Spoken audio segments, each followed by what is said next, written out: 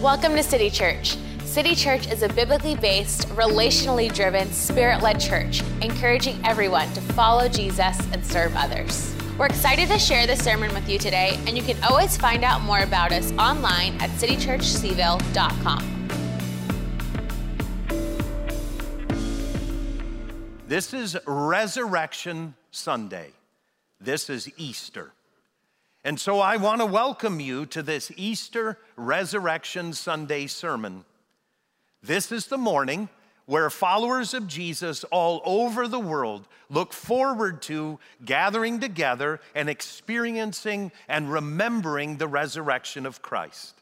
But you already know, we're not able to gather together like we normally do.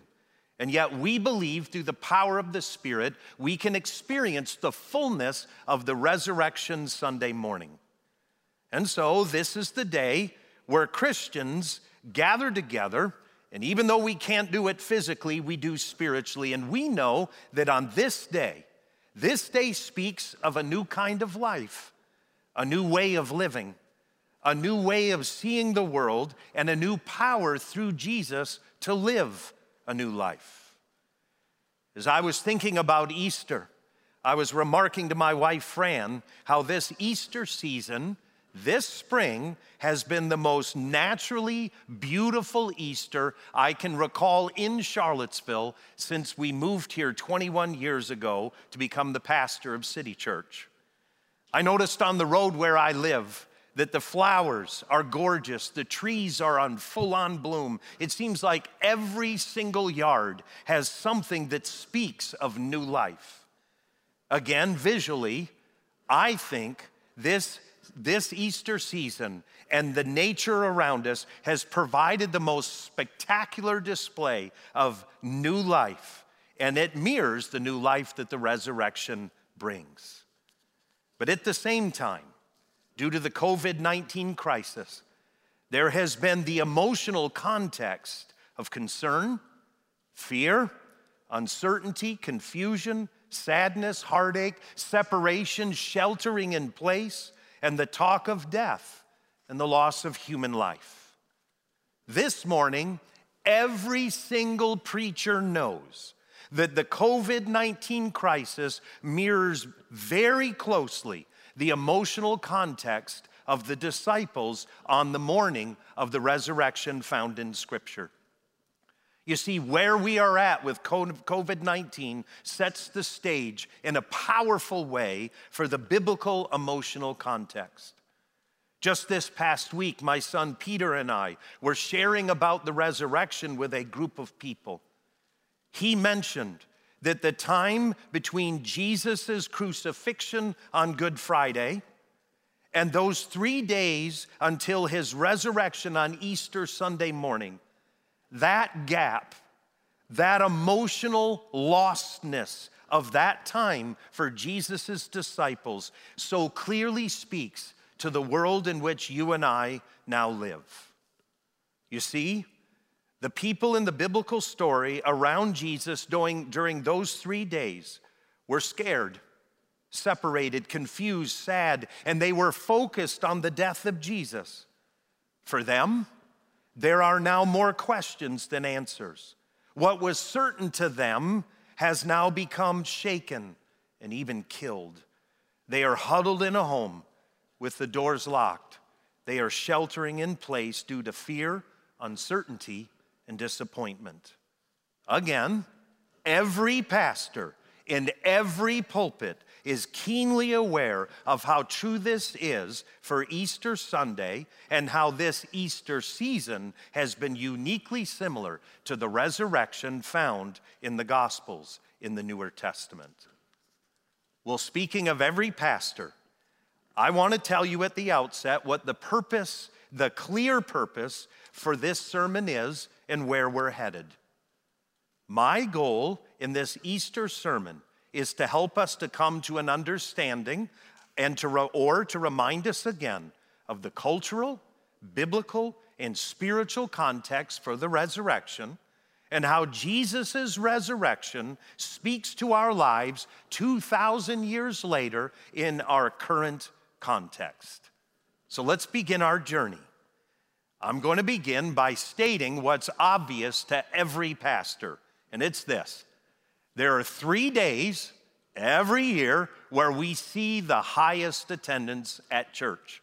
Now, the reality of it is the sanctuary that I'm preaching in is pretty much empty of people. But on a normal year, those 3 days are the holidays in which we see the highest attendance. There's Christmas, there's Easter, and there's Mother's Day. But each time I preach on Easter, I make sure I share the following biblical perspective about Christmas and about Easter. So here we go. Christmas is only found in 2 of the 4 Gospels. It's found in Luke and it's found in Matthew.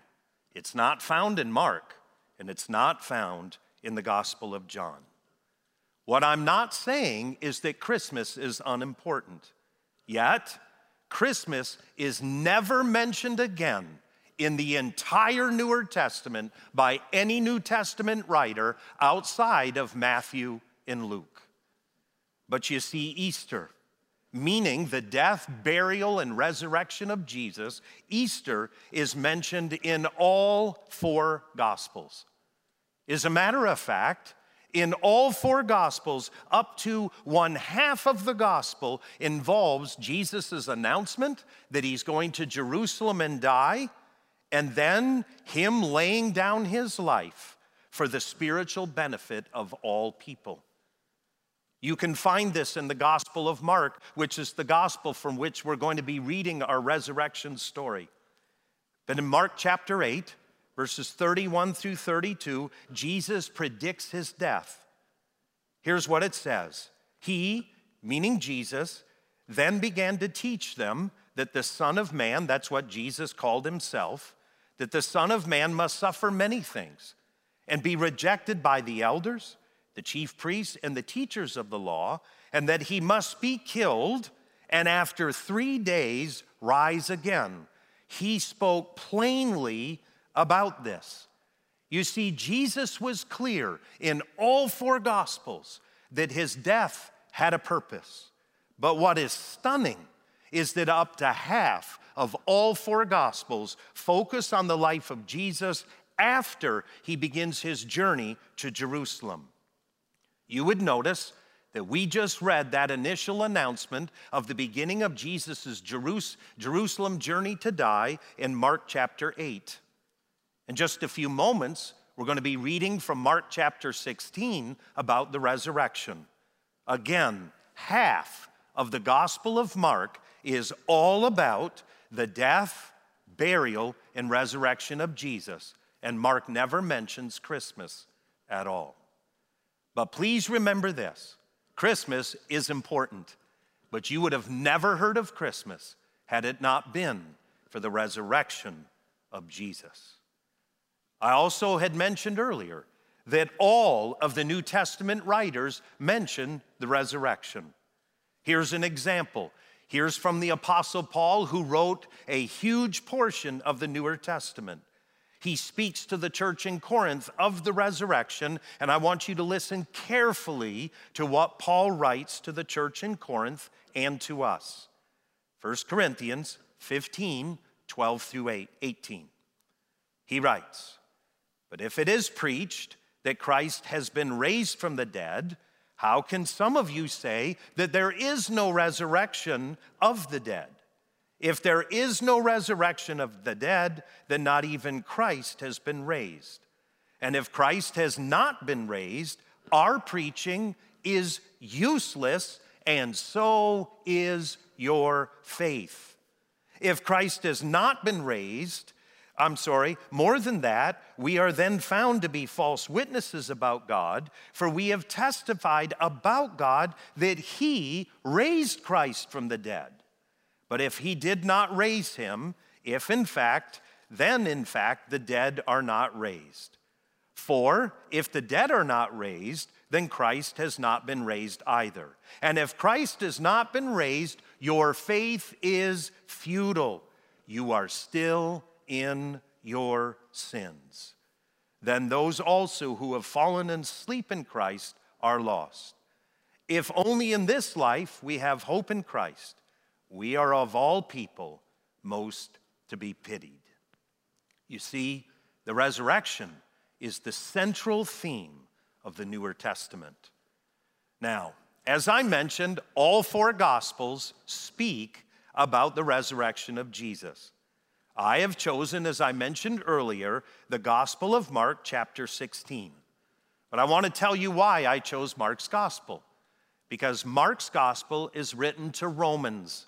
And as Americans, we are most like the Roman audience that Mark was written to. Here's why. Romans love fast-paced, action-oriented, victorious stories. And if you've read through the Gospel of Mark, you know it's exactly that. It is fast-paced, action-oriented, and it's got a ton of victory in it.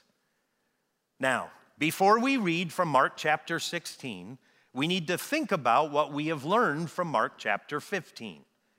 We learned in Mark chapter 15 the following things. Jesus suffered horribly. He was tortured. He was mocked. He was stripped naked. And on Good Friday, he was nailed to a cross between two rebels. We need to be clear. Jesus was crucified. This cannot be missed. You see, crucifixion was so painful and was so torturous that in Greek they had to come out with a brand new word.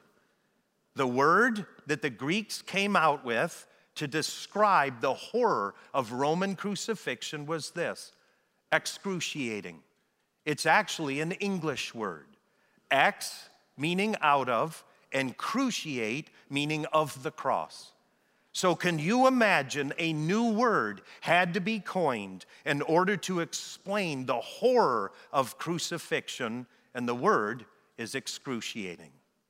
So remember, Mark 15 tells us that Jesus experienced excruciating pain and suffering to the point of his death. Mark chapter 15 also tells us that all of Jesus' disciples and his closest friends have fled. Mark 15 also tells us that Joseph of Arimathea goes to Pilate, receives permission to take Jesus' body off of the cross, and then because on Good Friday, the sun is setting, Sabbath will begin as soon as the sun sets, Joseph of Arimathea hurriedly puts Jesus' body into an empty tomb.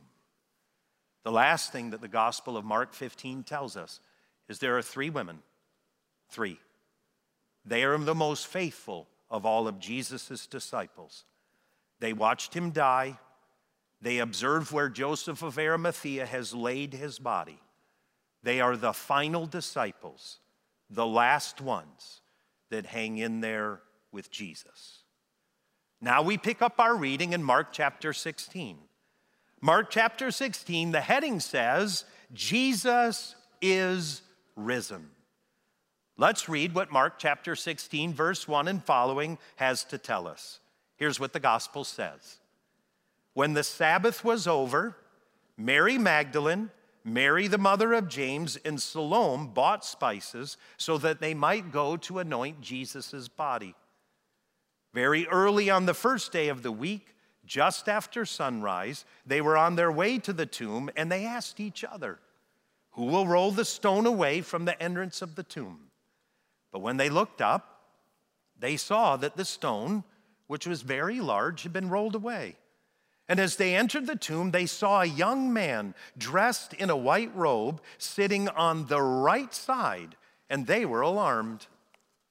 "Don't be alarmed," he said. You're looking for Jesus, the Nazarene, who was crucified. They knew about that. They had watched him die on Good Friday. But now the angel announces, he is risen. He is not here. See the place where they laid him. But go, tell his disciples and Peter, he is going ahead of you into Galilee. There you will see him, just as he told you. Verse 8, trembling and bewildered, the women went out and fled from the tomb. they said nothing to anyone because they were afraid. We need to understand something clearly about Easter Resurrection Sunday morning. Not a single person was at the tomb with the expectation of a resurrected Jesus. Jesus' closest followers, these 3 women, are there at the tomb, but all the men, all those that had followed him for 3.5 years, are now hiding for fear of their very lives. Everyone's gone. Only these 3 women remain. Why do the men, are they not there? They didn't expect the resurrection. They didn't believe that he would be raised from the dead. That's shocking, because Jesus, for up to half of each gospel, had been teaching them repeatedly. He would go to Jerusalem, he would suffer horribly, he would die, but on the 3rd day be raised to new life. Why didn't they believe him? Well, there are theological reasons for this, and I want to explain it. You see, there were Old Testament prophecies and passages about the Christ, the Messiah, the God-man. These passages taught, and they believed they taught, that there would come one who would be the God-man, and he would never, ever die. The disciples and these 3 women believed that Jesus was the God-man, the Messiah, the Christ, and they believed that he would reign on David's throne forever and ever. There were passages in the Older Testament that prophetically spoke about Jesus, passages like Daniel chapter 7, verses 13 through 14, which say this: his dominion is an everlasting dominion that will not pass away, and his kingdom is one that will never be destroyed. Most of us are familiar with some of these passages, even if we don't know it, because Handel's Messiah picks up on this theme and proclaims, he shall reign forever and ever. Hallelujah, hallelujah. But if that's true, his disciples watched Good Friday. He was nailed to a cross. He suffered to death. How can he be the Christ? How could he ever be the God-man? How could he be the Messiah? Because of his suffering, death, and crucifixion, his closest friends had walked away. But here's where I want to speak personally to the suffering of Jesus. I want to be clear about this from my own life. I am a Christian because Jesus suffered to death. Let me explain. I grew up on a farm in Wisconsin. I was a preteen boy. On a farm, we experienced the constant cycle of life, suffering, and death. We raised hundreds and hundreds of animals. So here I am as a preteen boy living on this farm, and I'm well aware of life and death, but the suffering in between. The family that I grew up with in the farm, the Hartwig family, is what we would call being unchurched. We didn't go to church. If we did, it was very, very infrequently. But all of a sudden, someone came to my mother and shared the good news of Jesus. They shared the gospel with her, the story of Christ. And out of nowhere, we started attending a church. It was in that church where I heard what I just taught on from Mark chapter 16 and Mark 15. I heard the story of how Jesus had suffered. I heard the story of the 4 Gospels where Jesus was God in the flesh, that he had stepped into our world, that he was the God-man, he was the Christ. But then I heard about how he suffered and died. You see, that made sense to me. Here's why. Even as a preteen boy, I had seen enough of life to know that the world is filled with dysfunction, heartache, disappointment, shame, suffering, and pain. I knew this. What I also knew is that I had participated willingly in those things. I wasn't just a victim of them, I also had perpetuated those. In other words, I had sinned. And as I looked at the story of Jesus on the cross, here's what I understood: that Jesus had experienced all of those things too. He had experienced shame, suffering, pain, mocking, betrayal, and feeling overpowered. In other words, Jesus suffered. And here's what I determined: that if Jesus had not suffered, I'm out. I have no interest at all. But if Jesus truly suffered to the point of death, then God truly knows that in God, in Christ, Jesus had fully experienced suffering and death. You see, as a preteen boy, that made sense to me. I recognize now why the disciples fled because of that, but that is what drew me to Jesus. And as a preteen boy, I remember walking across the hayfield and giving my life, my belief, my hope, and my trust to Jesus because he had suffered. And I knew that if there was a God who truly loved me, he would have suffered too. If there's a God that starts a world and it has suffering in it, but that God avoids the suffering, I'm out. And so for me, Good Friday and moving towards the resurrection made complete and total sense. That's why I gave my heart, my life, and my belief to Jesus. But if you were to read on in the gospel, you would discover some other things that killed Jesus as well.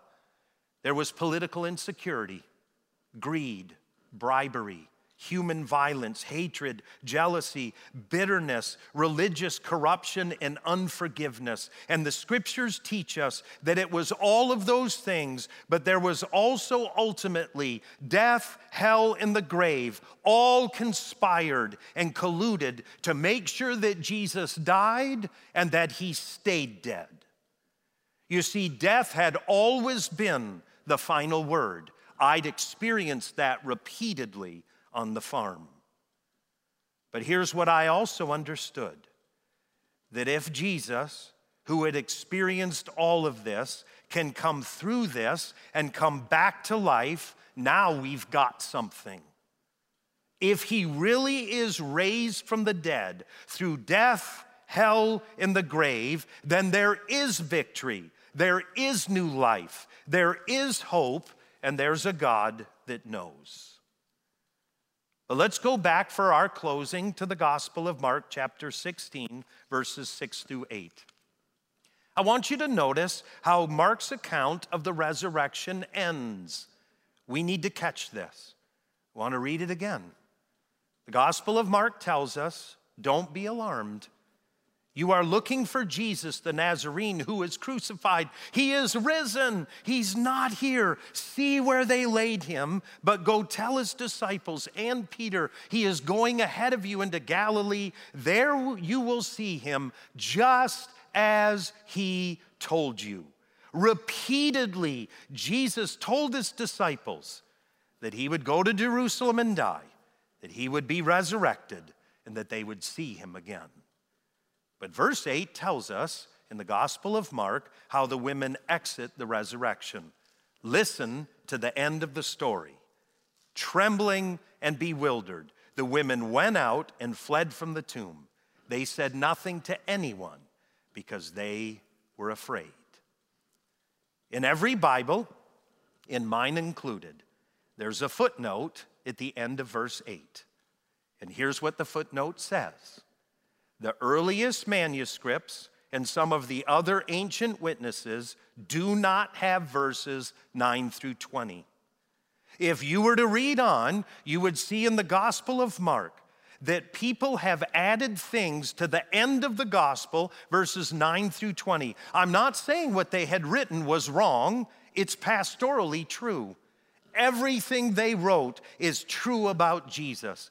But to be academically and intellectually honest, you need to know that verses 9 through 20 are not found in the ancient manuscripts. But what does that say? It says that the Gospel of Mark ends with this phrase: trembling and bewildered, the women went out and fled from the tomb. They said nothing to anyone because they were afraid. Mic drop, end of story. That does not sound like a Roman ending. Romans love fanfare. They love trumpets. They would be looking for the angelic host that was at Jesus' birth to be announcing his resurrection.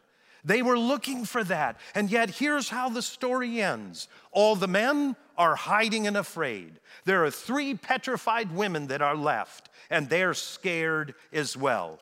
No Roman fanfare, no brass trumpets, nothing. 3 women exiting the tomb, afraid. Done. End of gospel. But if you stop and you think, something will begin to dawn on you. And it's this: that if Jesus is resurrected, you don't need trumpets, you don't need fanfare. If he's resurrected, he cannot be stopped. If he is resurrected, then hell and all the opposing spiritual forces to the goodness of God in this world have lost their battle. If Jesus is resurrected, it means that in the resurrection, there is a power to live a life where triumphing by exerting your will over people, having it all, stepping on others, crushing those who get in our way, doesn't have to be the only choice on how you live your life.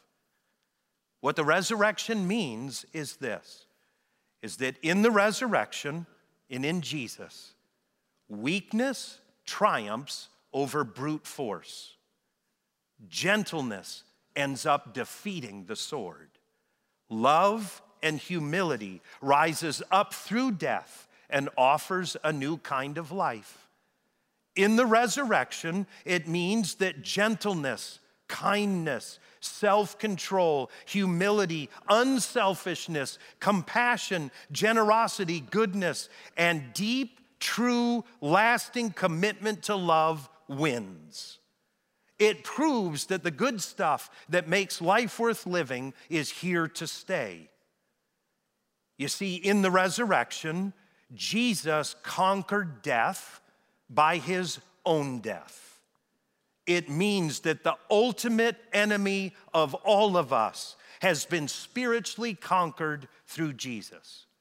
That's why the Apostle Paul goes on to write in 1 Corinthians 15:54 through 57. He writes, "Then the saying that is written will come true. Death has been swallowed up in victory.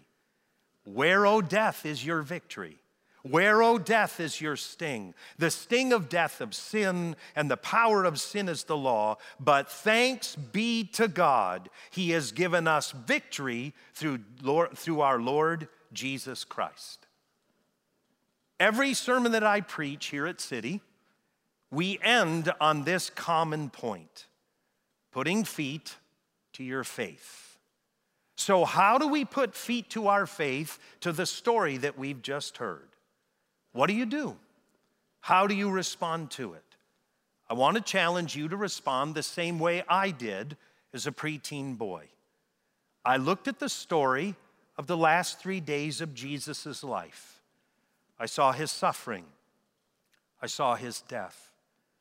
I understood that between his death and his resurrection, that hell, death, and the grave did everything it could to keep him down and to hold him.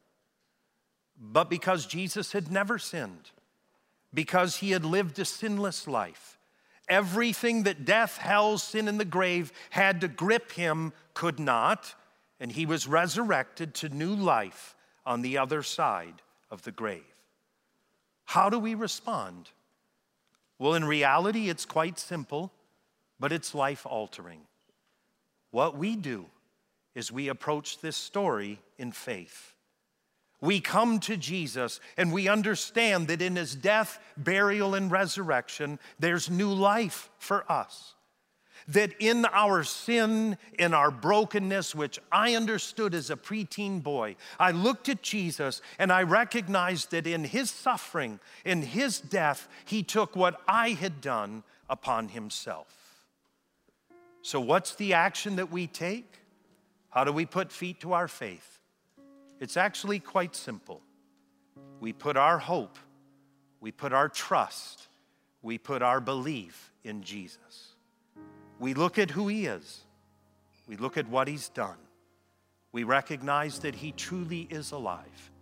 And we surrender our lives, our trust, and our belief to him. My question is, will you choose him this day? Will you put your faith, hope, and trust and belief in him? Will you look at the resurrection and then look at your life and recognize that in him, he can offer you something that no one else can? It's not just the removal of your sin. It's the opportunity to live a life in the resurrection power and the authority of Jesus.